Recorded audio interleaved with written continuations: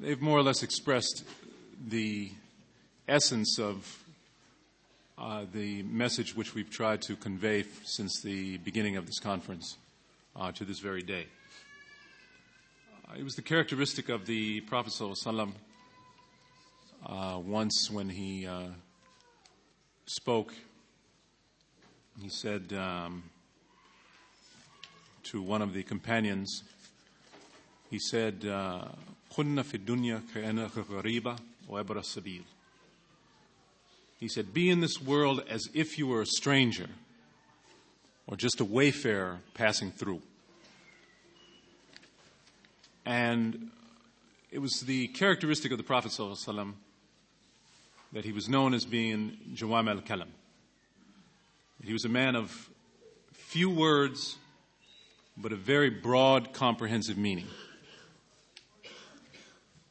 And I say this simply because of the fact that the deen itself, if we wish for it to spread to the ends of the earth, if we wish for it to flourish in this nation and elsewhere, then we ourselves have to take along with us the characteristics which the Prophet ﷺ taught to his companions and by which they themselves were able to influence entire nations of people.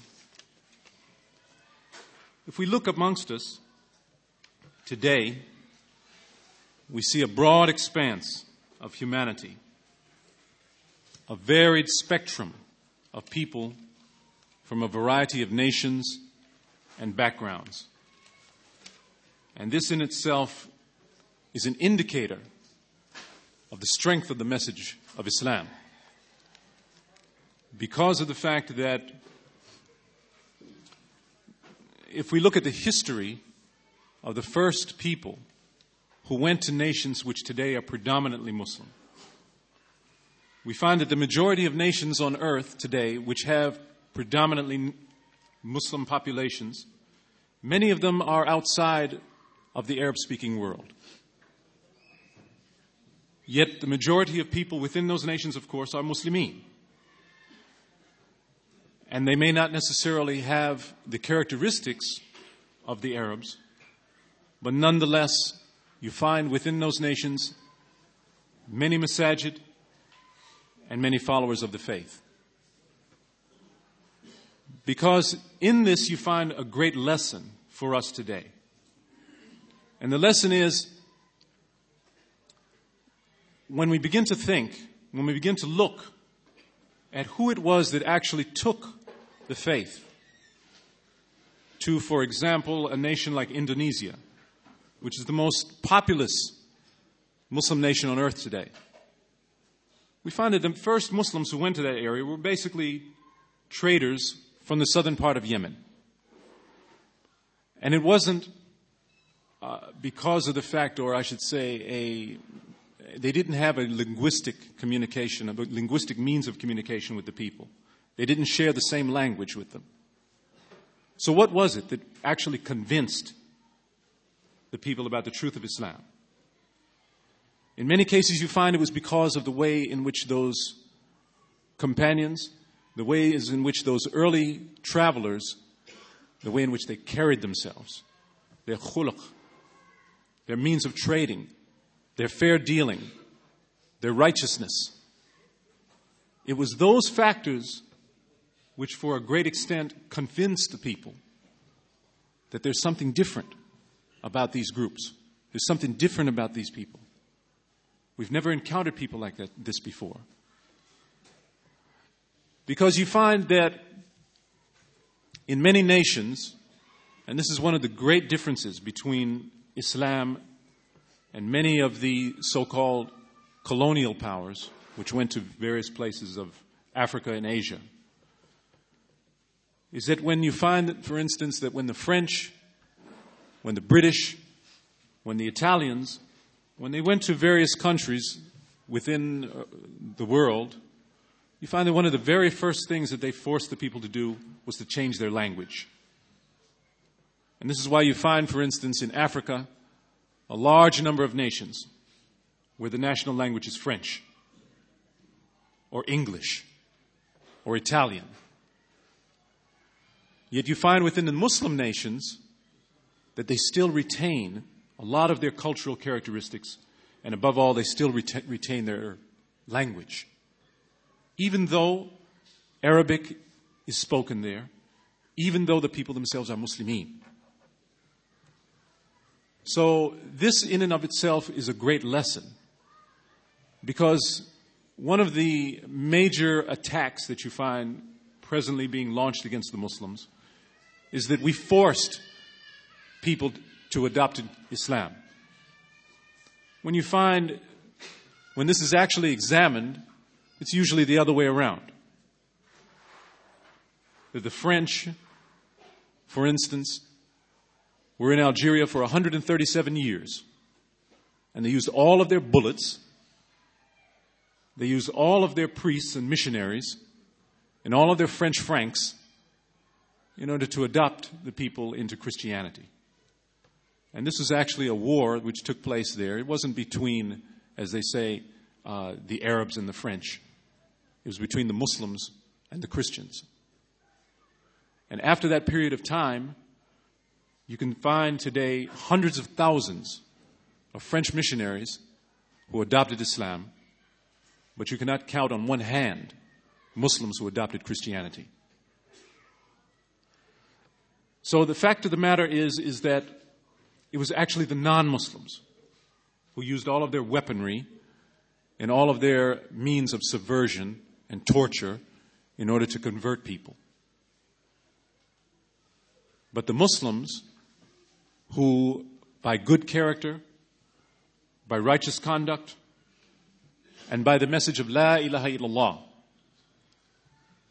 that they were able to turn people towards righteousness, and by the mercy of Allah, cause them to enter into the deen of Islam. As Allah subhanahu wa ta'ala has said, fi din Allahi afwaja, to enter into the deen in crowds. So if we wish, for instance, for us to embody that same characteristic, that is, to cause the nations of people to enter into the deen in crowds, then we ourselves are going to have to take on those same characteristics as the early generations of the Muslims. Because you never know, for instance, how it is or what it is that's going to cause your neighbor, especially in a nation like this, where we find that even though we have large numbers of Muslims, we are still a minority. You never know what it is that's going to cause that person to think, to wish to investigate into what is Islam. In the United States today, you find that one of the major things that they talk about, or that they've been talking about for the last few weeks, are all of the so-called massacres that take place every few weeks, where some person will go in with a gun and shoot up a whole bunch of students or children or some of his next-door neighbors or his workers, etc. And they make it a big thing. They talk about it for weeks on end. Yet one of the things that they don't talk about is the fact that this past year you had more suicides than you had homicides. In fact, the figure was almost double. This past year in the United States, you had 19,000 homicides that took place. 19,000. But the rate of suicides within the country was 30,000. And they don't talk about that. It's become such a massive problem, in fact, that the Surgeon General has now listed it as being a major health problem. And the interesting thing is that they even did investigation to find out who it is that are doing these suicides. And they said it's basically affluent people past the age of 65 who are earning money within 5 and 6 figures. These are people basically who, according to the standards that have been established by Western society, have done everything according to the book. They've done everything in order to achieve the pinnacle of success. So why is it that they are up there killing themselves? And this doesn't even take into account the amount of suicide attempts. They said that last year that the amount of suicide attempts that took place was over 500,000. But they don't like to talk about that. The reason being that when you begin to focus in on those things, it shows actually a much bigger problem.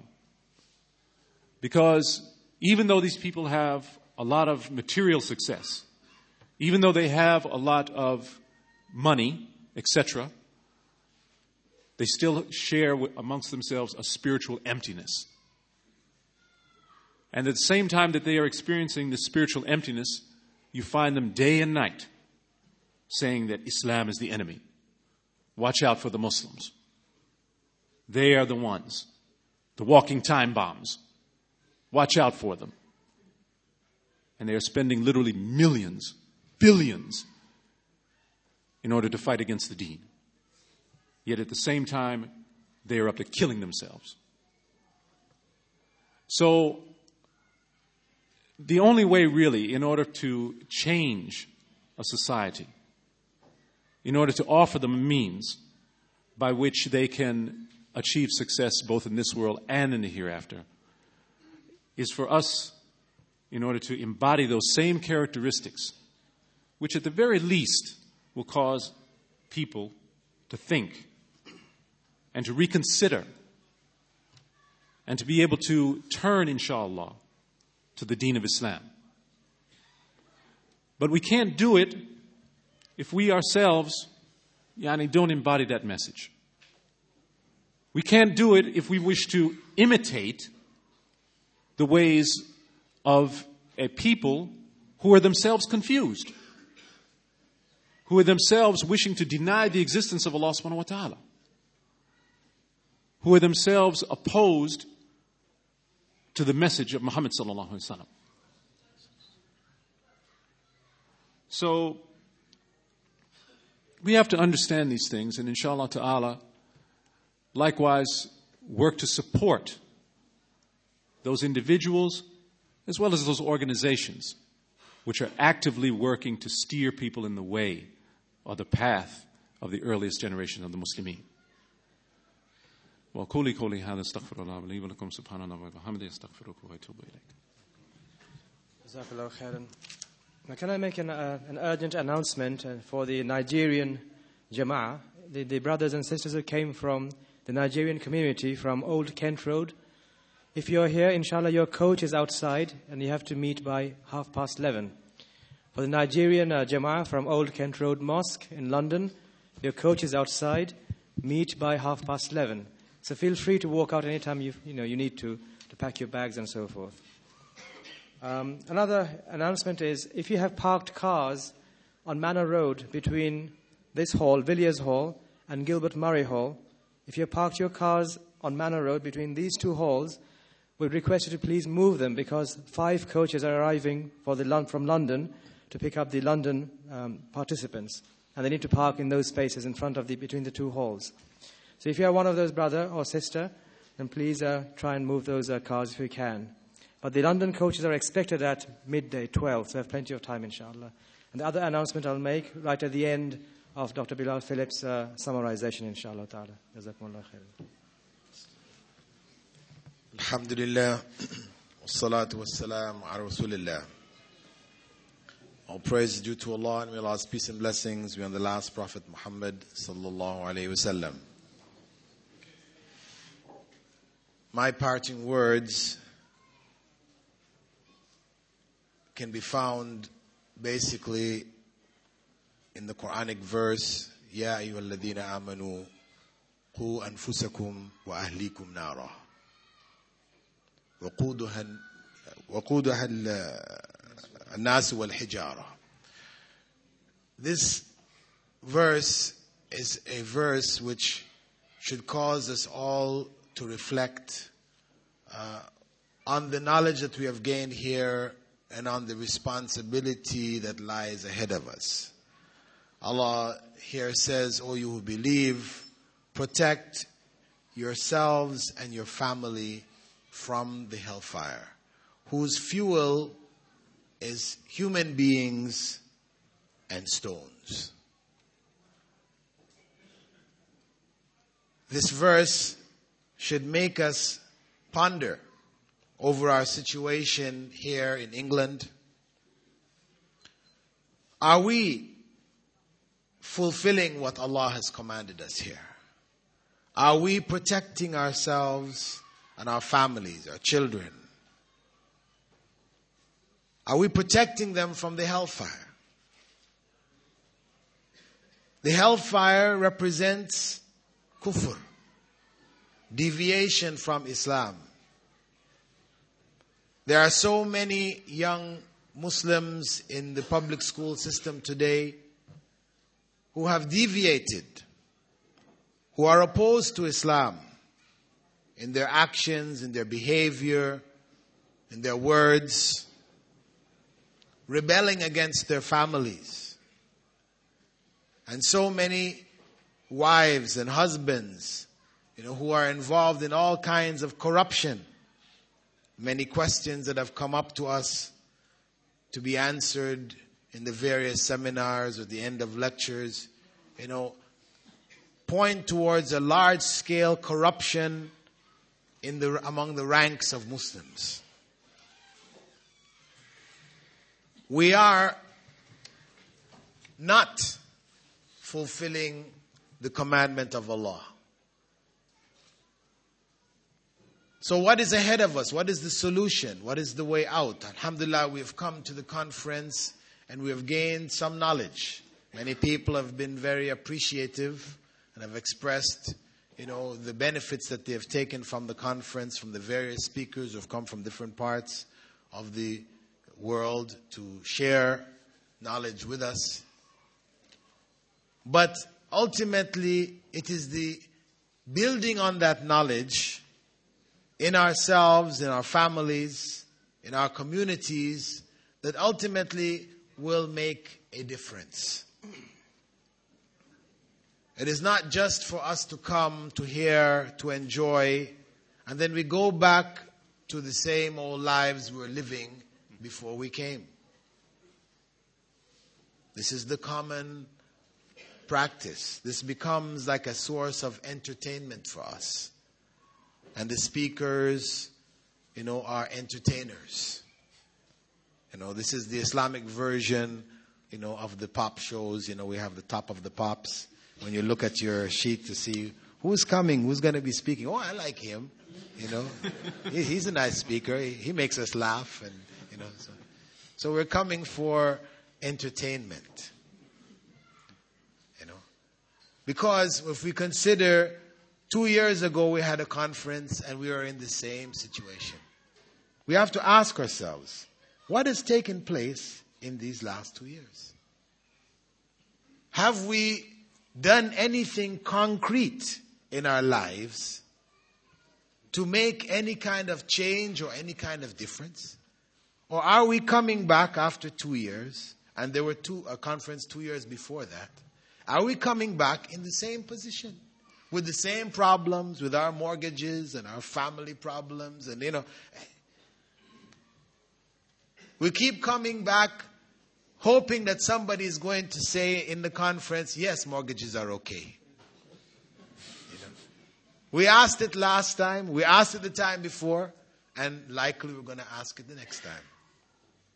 Why? Because we are not about implementing this knowledge.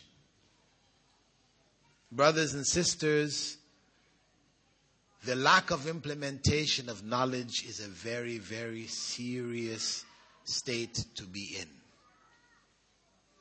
This is the maghdubi alayhim. Prophet Muhammad ﷺ told us the maghdubi alayhim are who? The Jews that we speak about in Surah Al-Fatiha, we recite in our prayers. The maghdubi alayhim. They're the Jews. Why? Because they had the knowledge, but they didn't act on it. أَتُؤْمِنُونَ بِبَعْضِ الْكِتَابِ وَتَكْفُرُونَ بِبَعْضِ. Do you believe in a part of the book but you disbelieve in another part. We're told to enter into Islam completely, not 1 foot in and 1 foot out. ادخلوا في السلم كافة. Not 1 foot in and 1 foot out. But these are the lives that we're living. We have 1 foot in Islam and we got 1 foot outside in kufr.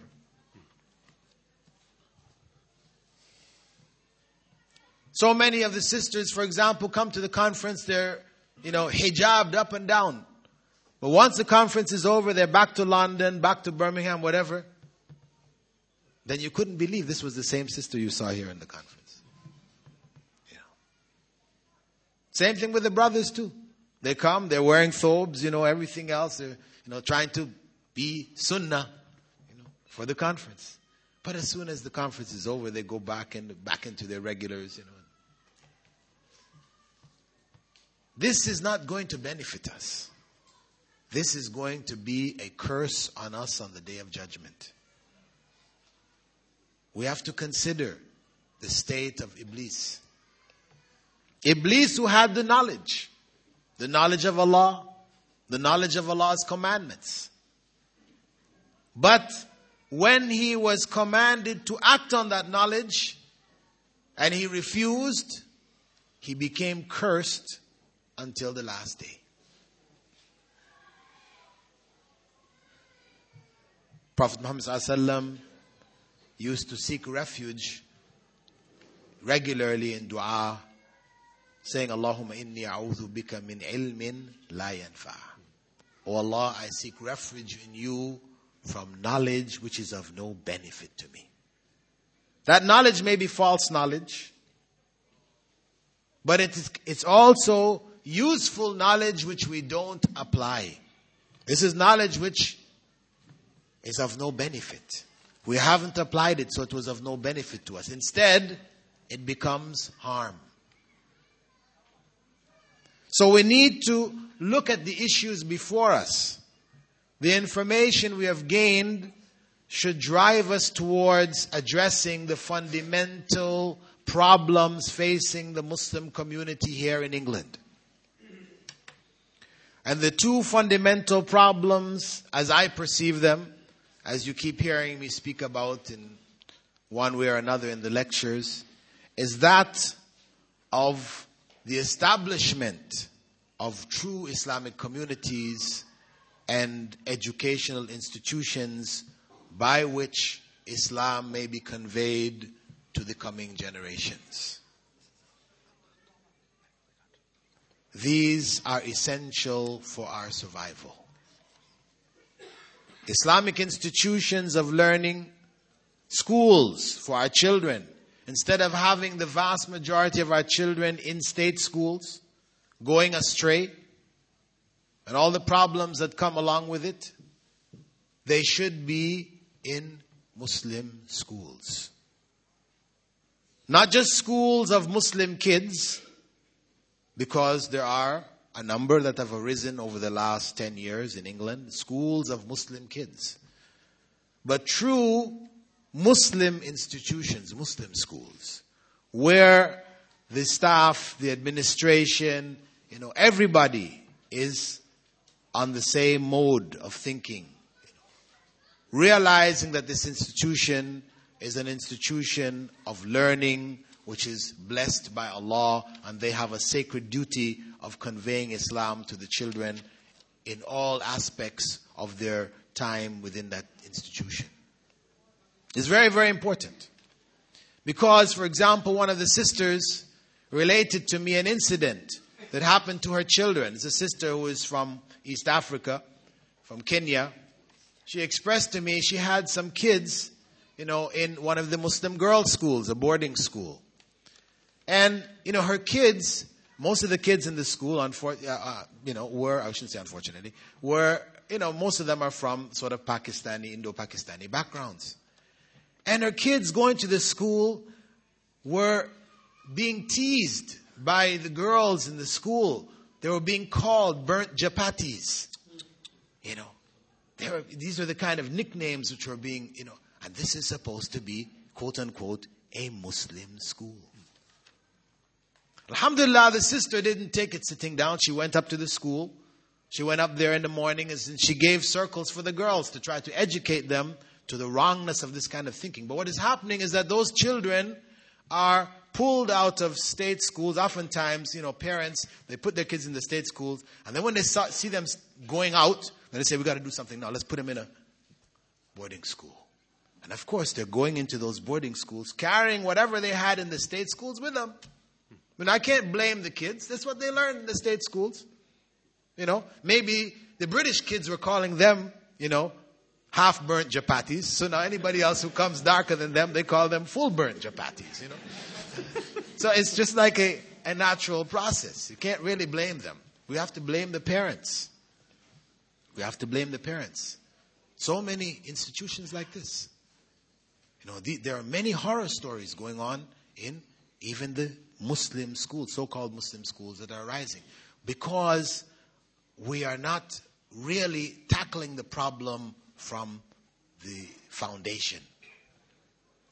We have to work towards truly establishing communities and establishing schools where we can train the children right from the kindergarten level, preschool level. They're there. We bring them up a whole generation. Not throw them in at the last minute, as a last-ditch attempt to try to save them because they're going out of Islam. Because you can't save them when they reach those kind of ages. Even the schools with the best of intentions cannot deal with the problems that these kids bring with them. And all we have to do is look at much of the behavior, for example, of many of the little kids that are, have come to the conference. It is not really the kind of behavior you're going to expect from Muslim children in a Muslim conference. Also, we need to consider, as one of the suggestions made, that, in future conferences, that, really a serious program, since so many people are bringing children, a serious program needs to be developed to help, educate and give the children something in the course of this. Not just babysitting, but actually educating. But the job still falls in the hands of the parents. It's in our hands. We cannot expect, a 3-day conference to solve our problem.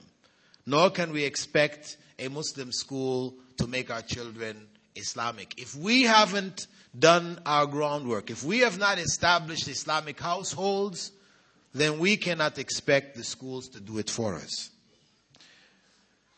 So, we have no other alternative but to establish Islamic communities where such institutions will be a product of that community and not just something which is at odds with the rest of the community. The school stands, it is surrounded, by other Kafir institutions, Kafir neighborhood, the children are coming from Kafir type backgrounds. The school really is having very little effect. It is more surface, we think, because the kids maybe wear hijab at the school and whatever.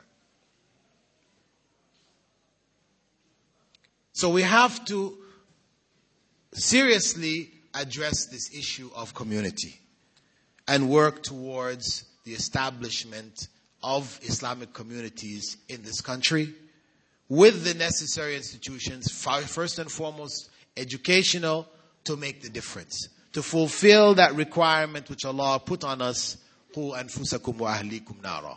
Protect yourselves and your families from the hellfire.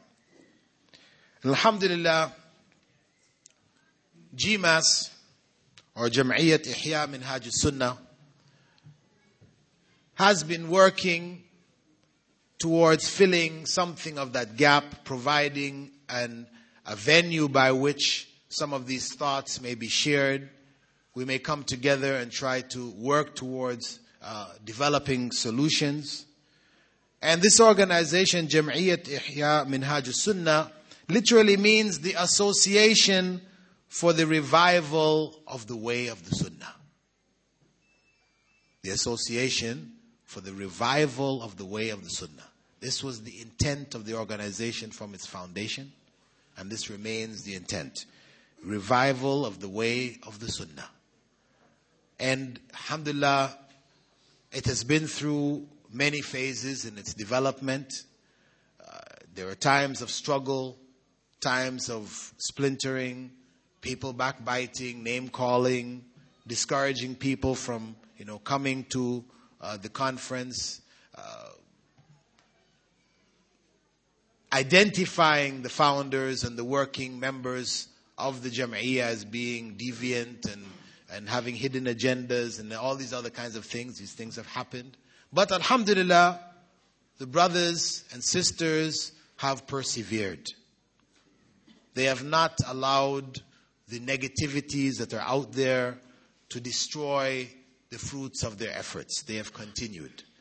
And I pray that Allah give them the courage to continue, to give them the tawfiq to continue in this path, because they represent across the country one of the few organizations, grassroots organizations, where the members are involved in circles all across the country. And at the same time, they have with them a sense of tolerance of differences in views, where it remains within the way of the Sunnah, Minhaj Sunnah. Tolerance, which, inshallah, is the foundation for building community ultimately, of rebuilding the brotherhood and the sisterhood, which has been fragmented by nationalistic baggage, which people have inherited, as well as personality conflicts and supposed ideological differences, but where in fact we have people promoting themselves in the course of trying to put down those who are working here and the people who come to give information here, pass on the information, share knowledge with themselves and with those who attend. Putting these people down and then really promoting themselves as the alternative.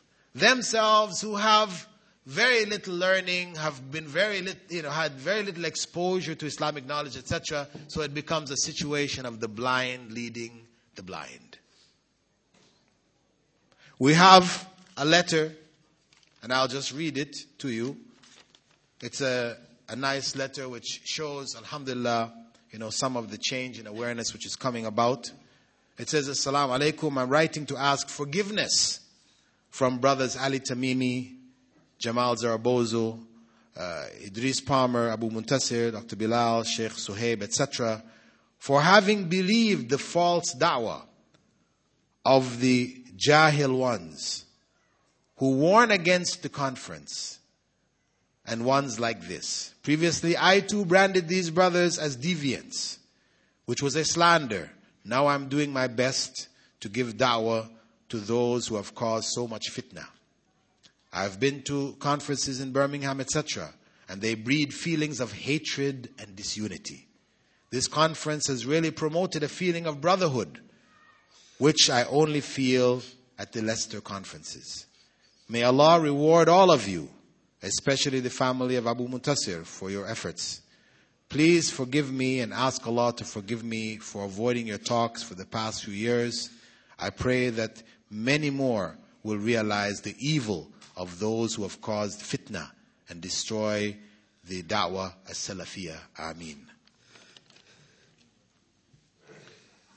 I pray that the feelings expressed here by our brother or sister who wrote this, are feelings which would spread and help to bring and to heal the wounds which have developed, in the ummah and in the effort here, which has weakened that effort. And I encourage you, as all the speakers before me have encouraged you, to support this effort.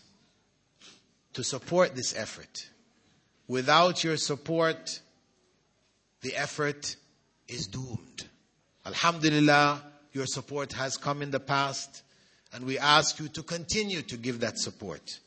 Whether it be financial support because you don't have the time, or it be support through your own efforts that you share in the programs, you help to develop the circles in your areas, you help to circulate the materials, to sell the books and etc. which are being produced by GMAS, these useful, very beneficial texts which are being produced, to support that effort.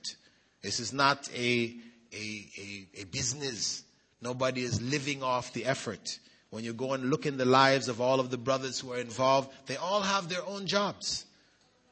Decent paying jobs that are taking care of themselves and their family. They're not gathering this sadaqah, this economic support that you're giving and using it to live off, themselves, to provide for their families, etc. No.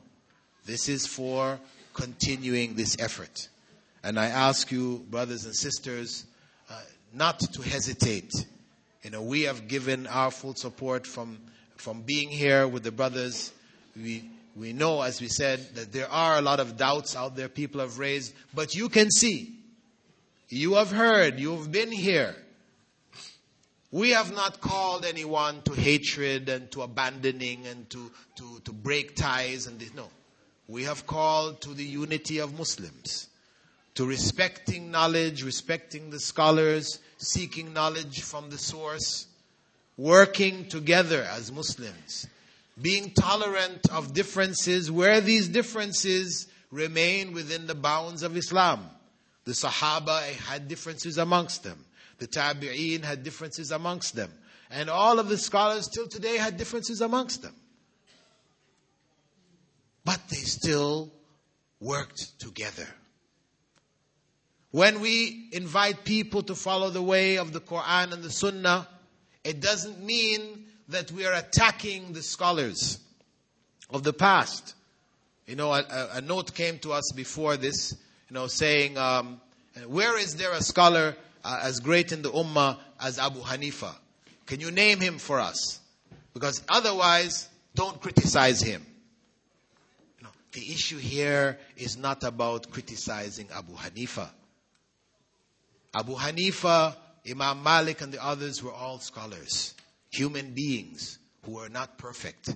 They made mistakes and they made a lot of correct decisions. We follow them in what is correct and we ignore or let aside what is incorrect. They were rewarded for their incorrectness because they were striving to find what was correct. But if we know something is incorrect, then for us to follow it, there is no reward. It is sin to follow what we know is wrong. And what we are inviting people to is following the madhab of Abu Hanifa. If we ask Abu Hanifa, what was your madhab? Is he going to say, my madhab was the Hanafi madhab? No. If we ask Imam Malik, what was your madhab? Is he going to say, my madhab was the Maliki madhab? Or Imam Ahmad, the Hanbali madhab? Or Imam Shafi'i, the Shafi'i madhab? No. None of them say this. They all will say, our madhab was the madhab of Rasulullah sallallahu alayhi wa sallam. إِذَا صَحَّ الْحَدِيث فَهُوَ مَذْهَبِي. إِذَا صَحَّ الْحَدِيث فَهُوَ مَذْهَبِي. If the hadith is authentic from Rasulullah sallallahu alayhi wa sallam, then that is my madhab. So we are not against the scholars.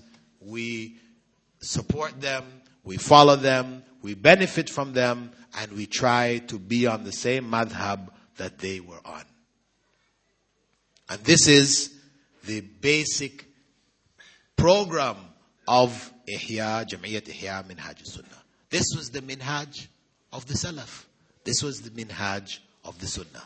And this is the invitation. So, in closing, brothers, as I said, your support is needed.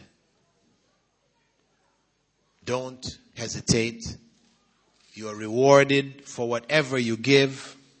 As brother quoted the hadith, مَا نَقَصَ مَالًا صَدَقَةٌ قَطْ. Sadaqah will not decrease your wealth in any way, shape or form.